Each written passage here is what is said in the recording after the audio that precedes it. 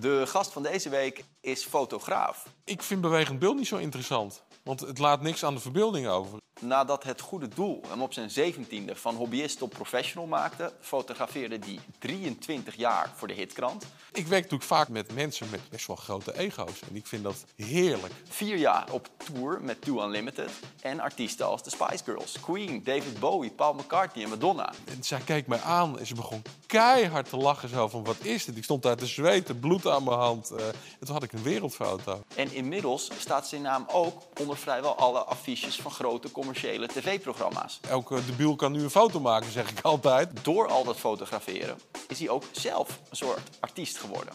Hij maakte een eigen theatershow, was te zien als deskundige bij RTL Boulevard en bij Shownieuws en is sinds 2016 ook jurylid bij Het Perfecte Plaatje. Kijk, dat is het probleem. Ik zie het, maar zie jij het? Ziet een consument het? Dat vraag ik me soms wel eens af, ja. Hier is William Rutten. Hey William. Wat een introductie. Ja, wat een foto's vooral. Heel veel foto's, ja. Wat is de laatste foto die je gemaakt hebt? Dat was vanmorgen. Dat was een cd-hoesje van een nieuw opkomende artiest. Ja, er worden nog cd's gemaakt, dat verbaasde me ook. Maar Nederlandstalig maakt nog cd's. En dan denken ze natuurlijk aan William Rutten. Dat hoop ik altijd maar, ja. Dan blijf ik aan het werk.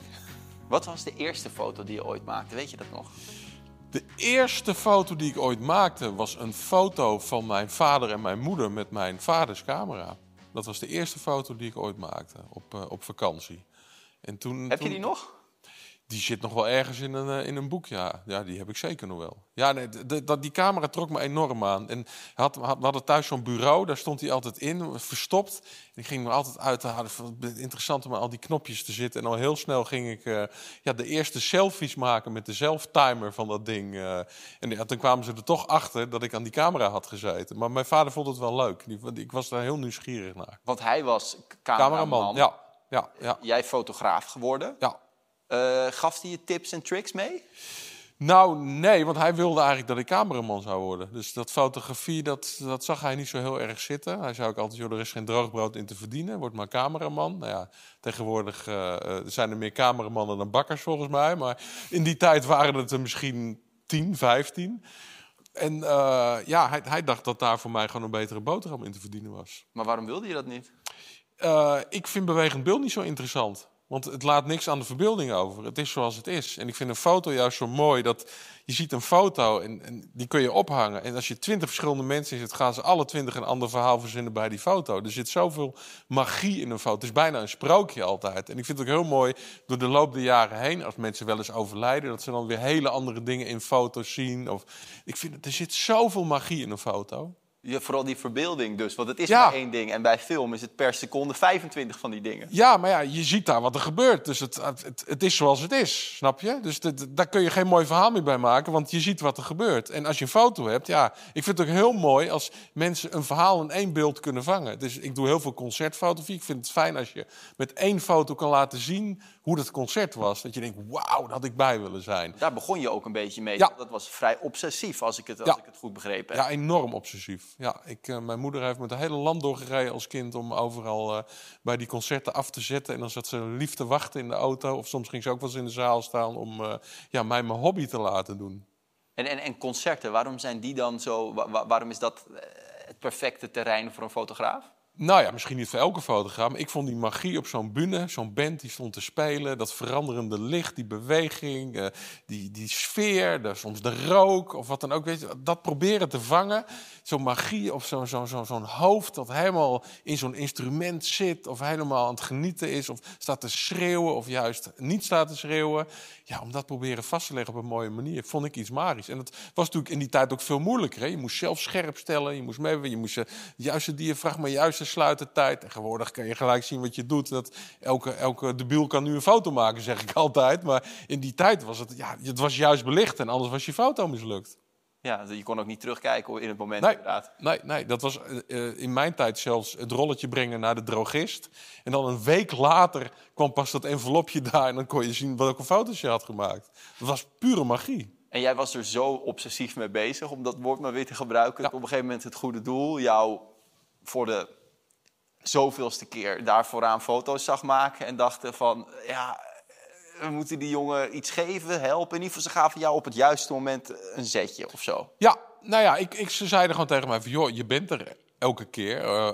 Waar woon je? Gaat het goed met je? Nee, ja, ze zeiden, joh, je kan ook met ons meerijden, hoor. Als je dat wil. Je hoeft niet dat hele land door met de trein en zo. En op een gegeven moment was het, joh, hoe ga je naar huis? Ja, ook met de trein. En als er dan geen trein rijdt, ja, dan slaap ik op een bankje net zolang totdat de eerste trein weer komt. Oh, je mag ook bij ons thuis slapen, hoor. Dus zo kreeg ik een hele hechte, warme band met ze. En ja, ik was toen 16 jaar oud toen ik daarmee begon. En ik had mijn vader verloren toen ik 16 jaar oud was. En ze hebben me eigenlijk een beetje als vaders geadopteerd om met hem. Ze hebben me echt door een hele moeilijke tijd heen geholpen. En ja, me ook gestimuleerd om mijn grote droom voor te zetten. Want mijn vaders droom was dat ik cameraman zou worden. Maar mijn droom was echt dat ik fotograaf zou worden. Dus ik zeg wel eens tegen mezelf van eigenlijk heeft zijn dood ook iets heel moois gebracht. Want het heeft mij doen overtuigen om hiervoor te gaan. Want eigenlijk, je ging niet meer naar school ook? Nee, dat stopte. Gelijk gestopt met school. Ik ben, de dag dat hij overleed, zei ik tegen mijn 2 schoonzussen in de auto... ik ga nooit meer iets doen wat ik niet leuk vind. En dat hield vooral in dat ik nooit meer terug wilde naar school. En ik wilde absoluut geen cameraman worden, maar fotograaf. Maar wat leverde dat op? Dat je bij het goede doel... dat je daar ging slapen, dat je mee mocht... dat je eigenlijk naar alle concerten ging. Dat was gewoon één groot oefenspeeltuin. Dat was voor mij een hele grote speeltuin. Ten eerste zet het me over mijn verdriet heen natuurlijk. Je hebt je vader verloren, je bent 16 jaar oud. Dus ja, je hele leven staat op zijn kop. Je moeder is ineens niet meer thuis. Die moet ineens in het bedrijf gaan werken wat je vader net begonnen was. Dus ja, het was voor mij een enorme uitlaatklep die mij... ook stimuleerde, omdat ik wist dat het mijn uitgang was om niet terug te hoeven naar school. Dus ik heb alles op alles gezet om ook nooit meer terug te hoeven naar school. En dat is gelukkig gelukt. Ja, en toen op een gegeven moment dus 23 jaar de hitkrant. Ja. Nou, ik weet nog, ik had vroeger ook wel posters van mensen vanuit de hitkrant gehaald. Heel voorzichtig en aan de muur gehangen. Er hangen waarschijnlijk heel veel posters van jou aan de muren in Nederland. Nou, nu niet meer, denk ik. Nou, maar toen wel. Ja, toen hing elke kamer minimaal wel 2 of 3 posters voor mij. Ja, dat was een hele bijzondere tijd. Want die hitkrant-tijd, ja, dat was bizar. Eigenlijk door die hoes van het goede doel kwam ik bij Hitkrant terecht. Gewoon op een gesprekje om 2 pagina's van het goede doel te vullen in Hitkrant. En toen zat ik met de hoofdredacteur Wouter en de eindredacteur Edwin...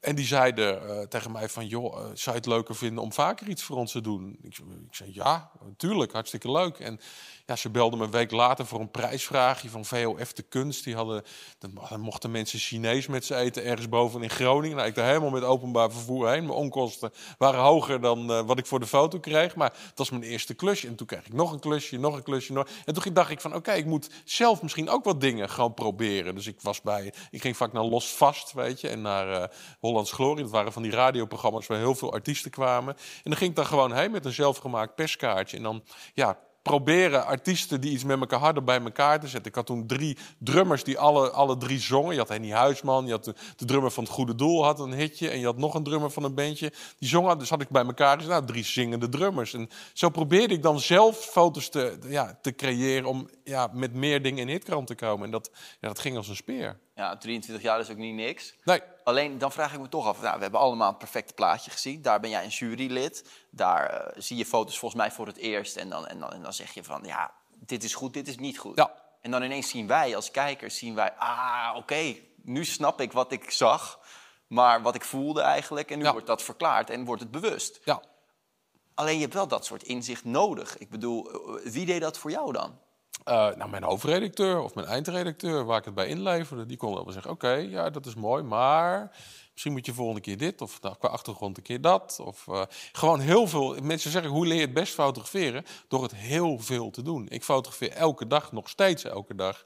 En je leert het meest van je fouten. Elke fout die je maakt, maak je eigenlijk nooit meer een tweede keer. Dus daar leer je van. Oh, dat moet ik niet meer doen. Die fout moet ik niet meer maken. Zo'n achtergrond moet ik niet meer gebruiken. Op zo'n locatie moet ik dat niet meer doen. Of zo moet ik het licht niet meer neerzetten. Dat zijn de beste leerscholen die er zijn. Op je bek gaan. Ja. Maar het klinkt nu alsof je er dus zo obsessief mee bezig was. Dat je daardoor opviel. Dat je daardoor kansen kreeg. Dat er daardoor een vliegwiel ontstond. En toch is het zo dat jouw zoon bijvoorbeeld, las ik ergens, die had een foto gemaakt van Angela Schijf. Ja. En dat toevallig, jij was de kamer uit, hij maakte die foto. Angela Schijf vond dat natuurlijk heel leuk. En die foto werd uiteindelijk gekozen, plots. Ja, op de cover van Veronica magazine, met toen een oplage van 1 miljoen. Ja, en jij zegt toch tegen hem, ik wil niet dat je fotograaf wordt. Nou, in ieder geval, ik zou het niet adviseren. Ik zou het niet Terwijl je het zo leuk hebt ermee. Ja, maar ik zie nu wel wat er verandert. Ik ben heel blij dat ik na mag. Maar ik zou op dit moment geen beginnend fotograaf willen zijn. Omdat er gewoon... Iedereen is fotograaf op dit moment. En het probleem met fotografen is... Ze gaan nooit samen. Ze zijn altijd tegen elkaar. Dus ze vormen nooit een groep samen om te zeggen tot hier en niet verder. De prijzen worden alleen maar onderdrukt. Er zijn steeds meer uitgeverijen die je rechten afpakken, je beelden afpakken, heel slecht betalen. En als al die fotografen nou eens op zouden staan en zouden zeggen... Oké, tot hier en niet verder. Wij leveren geen foto's meer aan jullie voordat jullie ons eens een keer normaal gaan betalen. Of eens een keer normaal gaan waarderen. Of niet onze rechten afpakken. Dan valt er nog wat te redden. Maar dat doen ze dus niet. Zo maak je eigenlijk een heel prachtig vak kapot. Waarvan ik een beetje bang voor ben. Dat het op een dag gewoon echt een hobby is. Dat iedereen, ik zie het nu al hoor. Journalisten die zelf een pocketcameraatje meenemen. Of gewoon met de telefoon een fotootje maken. Worden gewoon bij het artikel gezet. Zeggen toch een lage resolutie. Dus het vak fotograaf is echt heel hard de glijbaan aan van donderen. Terwijl dat gek is. Want er wordt meer beeld dan ooit gebruikt op dit moment. Overal wordt beeld voor gebruikt. We hebben steeds meer beelden nodig. Ook met een telefoontje kan die alles maken. Ja, en goed ook nog. Het verschil tussen een reguliere spiegelreflexcamera en een goede iPhone, is dat er nog echt voor jou? Jawel, zeker. Nee, ik vergrote foto's op een computer uit een telefoon of uit een echte goede camera. Dan zie je echt wel verschil. Maar gedrukt in een krant, weet ik niet of heel veel mensen het zien hoor. Ik denk dat 9 van de 10 mensen... aan de muur? Nou ja, kijk, dat is het probleem. Ik zie het, maar zie jij het? Ziet een consument het? Dat vraag ik me soms wel eens af. Ja. Een fotograaf zal het zien, maar misschien 9 op de 10 mensen zien het niet. Dan zou je me zo gelijk in kunnen hebben. En dat vak, hè, wat jij hebt, is fotografie. Is dat nou iets technisch, zoals je zegt, van de belichting, de sluitertijd, de compositie? Of is het gewoon iets emotioneels, dat je mensen op het juiste moment met de juiste... Beide. Nee, het is beide. Alleen, ik merk bij mij, omdat ik het zo lang doe, de techniek zit in me. Daar denk ik niet eens meer over na. Dus ik ben alleen maar bezig met hoe ze... Ik denk soms wel eens, heb ik de foto, maar ik denk, heb ik alles wel goed gezet eigenlijk? Maar dat heb ik dan automatisch gedaan. Ik zie door je oculair zie je meteen al van, wat je sluit, je ziet alles al. Dus het is voor mij zo'n automatisme geworden, omdat ik het elke dag doe. Ja. Dus, maar ik snap best, als je begint, dan moet je eerst die techniek leren. Dan moet je nog aan de compositie denken en aan het licht denken. Maar je moet het allemaal doen. En de grap is, kijk... Een Amerikaanse fotograaf, veel van mijn vrienden in Amerika zijn fotograaf. En die hebben een lichtassistent. En die hebben iemand die hun computer doet. En die hebben iemand die alles voor ze neerzet. En iemand die hun camera instelt. En die drukken letterlijk alleen nog maar op een knopje. En verzinnen waar ze mensen willen hebben staan. Wij in Nederland, die doen alles zelf. Je komt zelf met je licht. Je doet je bewerkingen zelf bijna allemaal. Dat is daar gewoon niet. En wat ik fascinerend vind, is ook dat je wil iets echts van iemand vastleggen. Heb je The Crown gezien, die serie? Ja, de eerste 2 seizoenen heb ik gezien, ja. Ja, en dan zit er op een gegeven moment die Margaret, de zus van Queen Elizabeth, die had een fotograaf als geliefde. En op een gegeven moment zit er een scène in dat hij Margaret uitnodigt bij hem in de kamer. En dan gaat hij naar boven en gaat hij een soort manipulatiespel spelen om uiteindelijk net die ene foto op het goede moment echt, dat zij echt te zien is. In plaats van een soort beeld wat ze van zichzelf wil laten zien. Ja. Daar ben ik ook altijd mee bezig. Maar de grap is dat het nu makkelijker is. Want je hebt nu eye detection in je camera. Je hoort je camera niet meer. Je hoeft niet meer zelf scherp te stellen. Ik kan nu met jou praten, mijn camera zo vasthouden en stiekem een fotootje van 20 maken. En dan is dit moment mooi, want dit is echt. Snap je? En dat doe ik heel vaak in mijn studio. Ik zeg ook altijd, mijn beste portretten zijn de foto's die ik heb gemaakt vlak voor het moment dat ze denken dat ik hem maak. Of vlak na het moment dat ze denken dat ik maak. Want zodra ik door mijn zoeken ga, zie je ineens een hoofd veranderen. Ik word nu gefotografeerd. En dan haal je hem weg en dan zeg en dat moet je eigenlijk afdrukken. En dat kan nu heel mooi. Maar ik heb jou ook wel eens horen zeggen dat jij soms bijvoorbeeld bij Oprah Winfrey had jij 2 minuten eigenlijk. Een afspraak van 2 minuten. Ja. Ten eerste, hoe komt een afspraak van 2 minuten tot stand? En ten tweede, Je hebt maar 2 minuten. Ja. Hoe ga je dat aanpakken? Nou ja, kijk, in principe, ik heb 1 foto nodig. Dus, weet je hebt aan 2 minuten kun je genoeg hebben. Ja, maar het liefst wel een goede foto. Nou ja, je moet gewoon goed voorbereiden. Als je alles klaar zet. Je gaat eerst even iemand testen, je zet alles goed klaar. Ja, dan in principe moet dat goed gaan. Het probleem bij mij bij Oprah was dat het helemaal niet goed ging.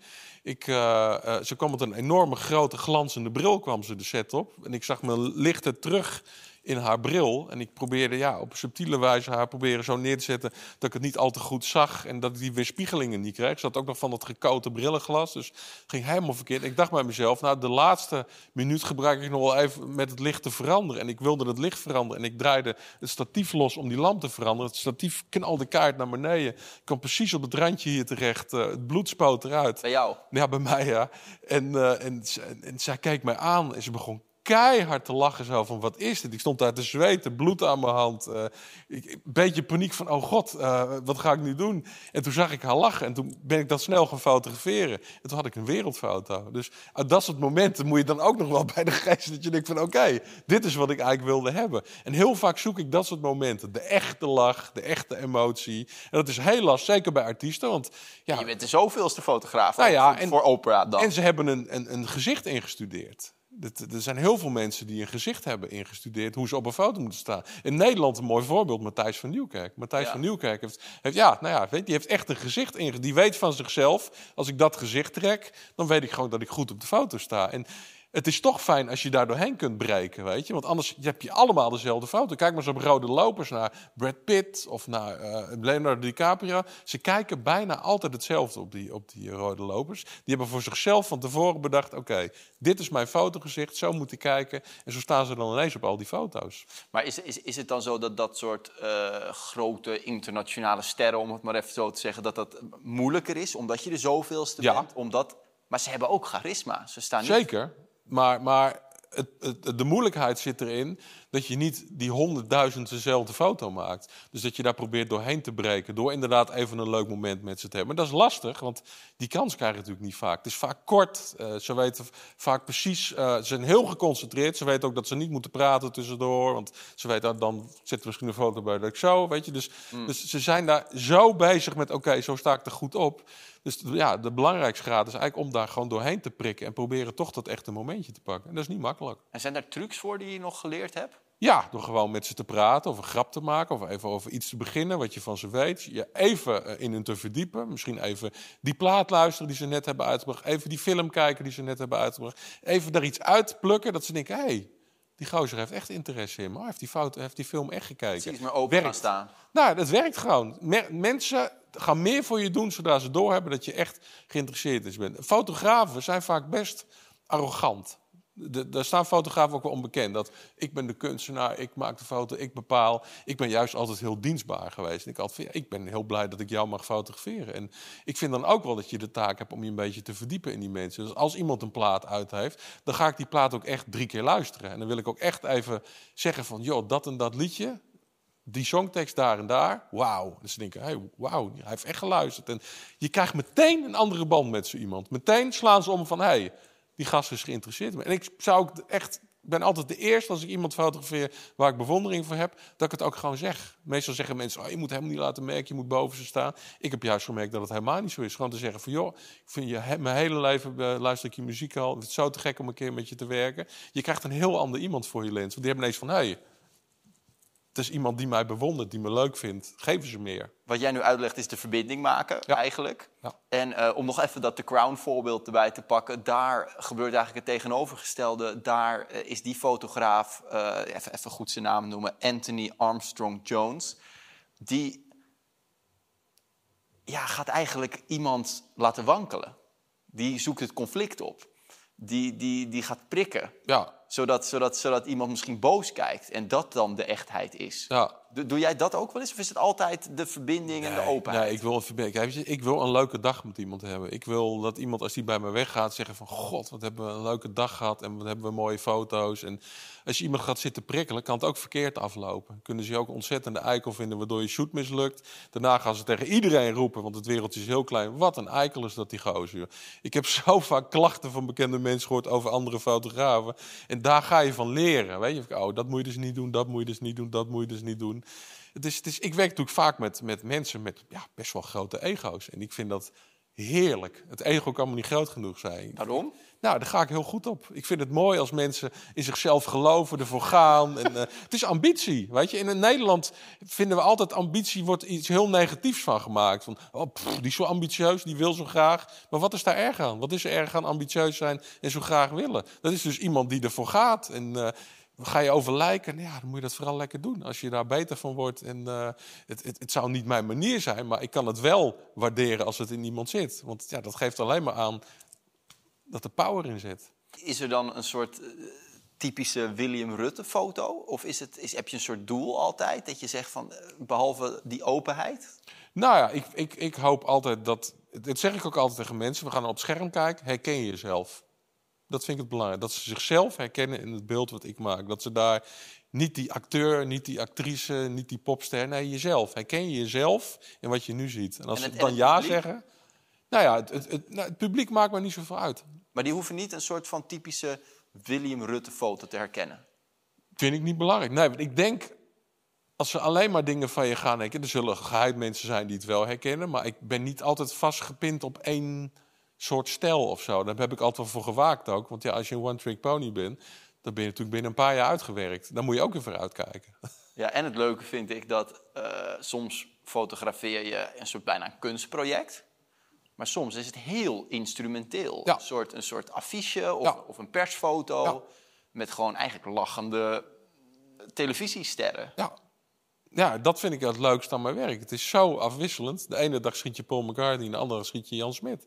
Ja, hoe leuk is dat, weet je? En dat zijn allebei mensen die iets doen wat ze leuk vinden. Ze zijn allebei groot in wat ze doen. Er zit geen verschil in eigenlijk. En dat zijn allebei gewone mensen. Maar voor jou zit er wel een groot verschil in... of je een instrumentele foto maakt of een kunstproject, toch? Tuurlijk. Maar ik vind het allebei heel leuk om te doen. Dat is denk ik het belangrijkste. Dat je plezier blijft houden in wat je doet. Ik heb ook altijd gezegd, als ik het niet meer leuk vind, dan ga ik er ook niet meer verder. Ik fotografeer ook alleen maar mensen waar ik iets mee heb. Als ik een keer met iemand een hele vervelende shootdag heb gehad, dat er echt geen klik is, ga ik het mezelf niet aandoen om dat nog een tweede keer te doen. Nee, waarom zou ik? Dan gaat het op werken lijken. En ik heb altijd gezegd, roep dat nog steeds. Ik heb nog geen dag gewerkt in mijn leven, want ik doe iets wat ik leuk vind. Ja, er zijn ook wel mensen die dan zeggen van, ja, altijd die verbinding... die betichten jou een beetje van vleien. Wat zeg je tegen die mensen? Nou ja, ik heb gewoon nooit problemen met mensen. Ja, je kan het vleien noemen. Ik vind het leuk als we een leuke dag hebben. Ik vind het leuk als iemand met een glimlach komt en met een glimlach de deur uit gaat. Ik zorg ook nooit, ze zijn nooit voor 10 uur bij mij. Ik wil niet dat ze in de file staan. Ik wil ook wel dat ze voor de file weer terug naar huis gaan. We moeten toch gewoon een leuke dag hebben. Dat we gewoon het gezellig met elkaar hebben gehad. En dat we achteraf zeggen, goh, we hebben ontzettend leuke dagen. Wat heb ik aan allerlei gezeur en gezeik? Er is al zoveel ellende in de wereld. Er zijn al zoveel mensen die elkaar haten en zoveel negativiteit. Ik heb geen zin in die negativiteit.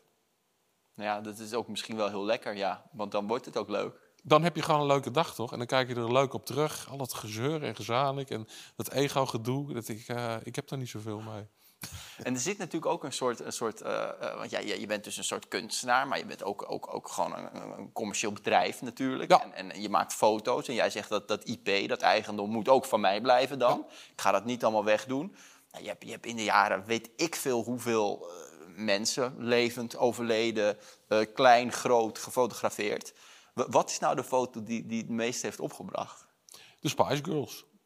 Een shoot met de Spice Girls. Ik had ze net gefotografeerd. Een paar dagen later braken ze door. Wereldwijd. Soms in Amerika nummer 1. En ik had de laatste shoot met ze gedaan. En zij stuurde iedereen naar mij toe. En ik verdiende 200.000 gulden in een jaar tijd alleen maar aan Spice Girls.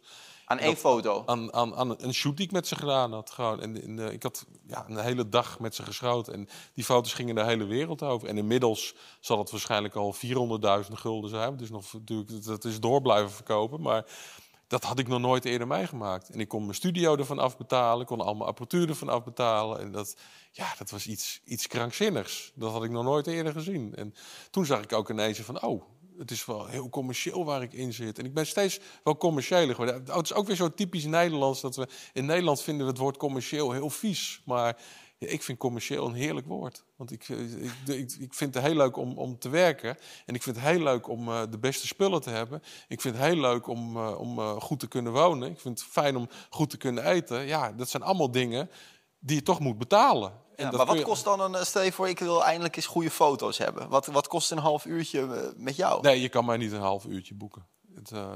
Dat is gewoon per dag. En dan bekijk ik per case waar het voor is. Kijk, als het heel commercieel is, voor een commerciële partij zal het veel duurder zijn dan voor iemand die een singlehoesje wil hebben. Dus dat is heel afhankelijk van wat we gaan doen. Maar dat is nooit onder de €1000. En doet iemand jouw zaken voor al dat intellectueel eigendom en voor al die afspraken? Nee, ik doe alles zelf. Hoe heb je nou voor elkaar gekregen? Heel veel was natuurlijk via de hitkrant, denk ik. Maar ook heel veel niet. Hoe kreeg je al die afspraken? Hoe lukte dat? Nou ja, wat ik net al zei. Toen ik eenmaal met die Spice Girls foto's ging ik de hele wereld over. En dan staat jouw naam bij die foto's. En al die managements kijken natuurlijk ook in al die bladen. En die kijken op zo'n lijstje. En als ze dan fotografen mochten kiezen, zeg maar, voor shoots, als ze naar Nederland kwamen. En dan stond jouw naam ook op die lijst van die ze graag wilden fotograferen. En die kenden ze dan. Oh ja, die hebben we in een blad zien staan. Oh ja, die zit weer bij dat en dat management in Engeland die zijn foto's verkoopt. En ja, dan gaat het uiteindelijk heel makkelijk en vanzelf. Daar heb ik echt wel heel veel mazzel mee gehad. En dat was gewoon eigenlijk een dagje shooten. Ze waren nog helemaal niet groot. En dat blijkt dan uiteindelijk zo'n beslissend moment. Ze hadden net hun eerste hit gehad. En de tweede single zouden aankomen. En ja, dat is altijd bij dat soort meidengroepen altijd afwachten of het dan wel wat zou worden. En ja, dat werd natuurlijk groter dan groter dan groot. Dus dat puur geluk. Ik heb echt heel veel geluk mee gehad gewoon, ja. Je zei al van, nou, nu heeft iedereen een fotocamera bij zich. Dan zegt men natuurlijk nu dat met AI, ook fotografen, misschien wel in ieder geval beeldmakers, een beroep gaan verliezen of zo. Nou, zal jouw beroep niet snel in het gedrang komen, maar heb jij al zitten spelen met... Zeker. Nou ja, wat vind jij daar nou van? Ik zie heel veel mogelijkheden. Maar ik zie ook dat er ik vergelijk het een beetje met Napster. Toen dat opkwam, toen zei iedereen van de hele muziekindustrie gaat nu naar de donder. Nou, dat is ook echt wel gebeurd, zeg maar. Er waren allemaal te laat ingesprongen en uiteindelijk is dat weer naar nieuwe dingen toegeleid. Ik denk dat AI, dat daar heel veel problemen mee gaan komen. Ja, sowieso met rechten. Want ja, het is natuurlijk allemaal pikwerk. Ze pikken overal dingetjes vandaan. Dus wat ga je straks krijgen? Ook van mijn foto's zullen er straks onderdelen gepikt worden waarvan nieuwe beelden samen worden. Dus hoe gaan we dat gerechtelijk regelen met elkaar en zo? Weet je? Dus dat zal nog wel een klein drama worden. Maar ja, ik zie ook wel hele mooie nieuwe mogelijkheden. Ik heb nu laatst een foto die ik eigenlijk verloren had gewaand van Freddie Mercury. Is door iets heen gehaald. En dus kijken van wat er nog uit te halen is. Je eigen foto? Een eigen foto van mij die ik gemaakt had. En je kan echt dingen weer opnieuw tot leven brengen. Dat het gewoon wel echt jouw beeld is. Maar dat je net even wat meer details terug kan brengen die er misschien niet meer in het negatief helemaal goed zichtbaar waren. Dus wat je straks gaat krijgen is, wat er nu eigenlijk al is, maar wat we nog niet goed kennen. Je kunt straks zelf je meest onscherpe foto, kan die helemaal opnieuw uitrekenen, dat het toch een scherpe foto wordt. En ik ben in het ontzettende mooie positie dat ik nooit dingen heb weggegooid. Dus ik heb al mijn originele dia's ook nog zitten, allemaal nog in doosjes. Dus zelfs straks al je mislukte foto's kun je straks nieuw leven geven. Weet je? Als iemand net in een beweging dat die heel tof is, kun je daar gewoon weer een mooi nieuw beeld van maken. Dus daar zie ik wel hele mooie mogelijkheden in. Dus het is pro en tegen. Maar ik vind wel dat ze de rechten even goed moeten gaan regelen. Want dat wordt natuurlijk wel een dingetje. Maar wat voor foto's heb jij dan liggen, zeg? Ik heb honderdduizenden, misschien wel 2 miljoen? Ik heb geen idee. Ik moet grof schatten. Nee, ja, maar ik heb natuurlijk zoveel. Ik heb het nooit geteld. Maar ja, als je een hele dag schiet soms in een studio. Vroeger schoot je veel zuiniger, weet je. Ik weet, bij die Spice Girls had ik toen 57 rolletjes geschoten. En dat zaten rolletjes van 12 bij en ook een paar van 36. Dus ja, maar nu zou je met gemak misschien zo een terabyte aan foto's wegschieten, weet je. Dus je schiet nu veel meer en veel sneller. Dus ja, dat wordt alleen maar meer. Ik sta soms bij concerten naast mensen. Ik denk soms, je kan beter een filmpje maken. Want ik hoor gewoon... Ik denk, oh god, dan moet je straks allemaal ook nog uit gaan zoeken. En dan moet je allemaal op gaan slaan. Wat een gedoe. Maar dat is wel wat er nu... Omdat het kost niks meer, hè. Het is alleen de opslag wat kost. En dat kost heel veel, kan ik je vertellen. Voor ik de allerlaatste vraag stel, wil ik nog naar één dingetje benieuwd. Jij gaf een masterclass online. Ja. En toen zei je in de introductie van... ja, en dat triggerde me. 1 ding kunnen is niet meer genoeg in deze tijd. Mensen willen dat je meer dingen kunt dan 1. Jij bent toch een fotograaf? Ja, maar je bent niet alleen fotograaf, je bent regisseur, je bent art director, je bent heel veel dingen. Vroeger werd een fotograaf gevraagd en die kwam dan met zijn cameraatje. Dus, nou, maak daar mijn foto van, er werd een foto gemaakt. En dan wat. Maar tegenwoordig moet je hem ook bewerken, je moet hem, misschien moet je er dingen bij zetten, misschien moet je dingen weghalen. Mensen verwachten een compleet pakket. Niet zoals in Amerika dat ze 8 mensen moeten inhuren om die ene foto te maken. Nee, ze huren jou als fotograaf en jij gaat dat allemaal regelen voor ze. En ik heb geleerd dat je dat echt zelf in handen moet houden. En als je dat zelf in handen kunt houden, ja, dan kun je eigenlijk voor iedereen werken. Dat je maakt bent ook een soort opiniemaker. Je bent ook een soort presentator eigenlijk een beetje. Nou, ik ben geen presentator. Nee. Ik heb het perfecte plaatje 1 keer tel moeten vervangen. En dat is heel knap wat hij doet, hoor. Dat kan ik echt niet. Nee. Ik kan prima spontaan dingen eruit gooien. Ik kan ergens mijn mening over geven. Maar ik kan niet presenteren. Hoe is dat om als fotograaf nu ineens zelf een soort persoonlijkheid, tv-persoonlijkheid te zijn? Maakt het makkelijker? Wennen. Nou, het is makkelijker, want iedereen die je fotografeert, die kent je. Dus je hoeft je nooit meer voor te stellen. Dus mensen kunnen gelijk zeggen, oh, dat vind ik een lul of oh, dat vind ik een leuke gozer. Dus weet je, dat traject, daar ben je vanaf. En ja, het is natuurlijk heel gek dat je ineens herkend wordt. Voor mij, ik heb natuurlijk, ik doe het werk nu 37 jaar. Ik heb 32 jaar achter de schermen gewerkt. 32 jaar heeft nooit iemand zich met me bemoeid. Op straat kon je gewoon lopen. En nu heb je wel eens mensen die ineens zeggen, hey, wil je? En in het begin zou ik zeggen, de eerste 2 maanden dat me dat gebeurde, dat ik steeds vaker bij Humberto aan tafel stond, daar begon het eigenlijk een beetje mee, dat ik bij Late Night zat. En dat mensen ineens zeiden, hey, wil je? Maar ik dacht, oh, die ken ik. Dat ik er naartoe liep, dat ik 3 dikke zoenen gaf. En dan zei, oh, maar wij kennen elkaar eigenlijk helemaal niet. Weet je, dat is best wel heel vreemd. Dus daar moest ik ook wel een beetje aan wennen in het begin. Nu ga ik dat altijd een beetje aftasten. Waar kennen we elkaar van? Ik ben natuurlijk enorm gegroeid op Instagram. Ik heb heel veel followers op Instagram. Dus dat zijn ook allemaal mensen waar je een beetje dagelijks contact mee hebt, die je dagelijks bekijkt. En dat is heel gek. Die mensen, ja, die vinden ook dat je elkaar kent. En die zeggen dan altijd, ja, we volgen elkaar. Dan denk ik, ja, wij volgen elkaar, niet jullie volgen mij. Zeg. Maar ik heb wel contact met ze, want ik reageer ook altijd als dingen vragen en zo. Maar dat zijn dus allemaal, ja, dat zijn bij mij nu meer dan 200.000. Dat zijn 200.000 potentiële mensen die je ergens kunt tegenkomen en die naar je toe kunnen lopen. En dat is ontzettend leuk. Het is een soort grote familie eigenlijk geworden. Zo, je begrijpt ook eigenlijk nu die mensen iets beter die nou, ik vind dat heel leuk. Kreeg. Nou, maar je leert daar veel van. Ik heb sowieso van de tijd van Tour Limited heel erg geleerd dat artiesten niet altijd aan kunnen staan en niet altijd zin in iets kunnen hebben. Je kan niet elke dag zin hebben in een fotoshoot of elke dag in 48 interviews waar elke eerste vraag is, waar komt de naam Tour Limited vandaan? En de tweede vraag, hebben jullie een relatie met elkaar? Weet je, op een gegeven moment word je daar natuurlijk knettergek van. En dan heb je ook wel eens een dag. Doen. Ja, en dan kan je wel eens een dag heel chagrijnig worden. En dat snap ik hartstikke goed, weet je. Dus ik heb door hun heel goed begrepen dat zo'n promotietour voor een artiest, dat echt keihard werk is. En dat je ook wel eens een rotdag kan hebben. En daardoor heb ik geleerd dat als ik een artiest fotografeerde en het was niet zo leuk, dat ik dan niet meteen ging denken, oh, wat een eikel. Maar dat ik dacht van, oké, nou, wie weet de volgende keer. En dan had ik iemand een tweede keer en toen was die wel heel leuk, weet je. Dus ja, je kan allemaal eens een keer een rotdag hebben. Ook jij. Ja, maar ik vond dit wel heel gezellig. Nou, gelukkig maar. Ik vond het leuk dat je er was. Ja, ik vond het leuk om hier te zijn. En ik ga je dan toch de laatste vraag stellen die ik altijd stel. En dat is, wat is nou het beste advies dat jij kan geven over je weg vinden in de creatieve wereld? Gewoon een leuk mens zijn. Mensen willen werken met leuke mensen. Zeker in deze tijd, weet je, in deze cancelcultuur, waar je eigenlijk alleen maar dingen fout kan doen. Wees gewoon een leuk mens. Wees betrouwbaar, wees gezellig.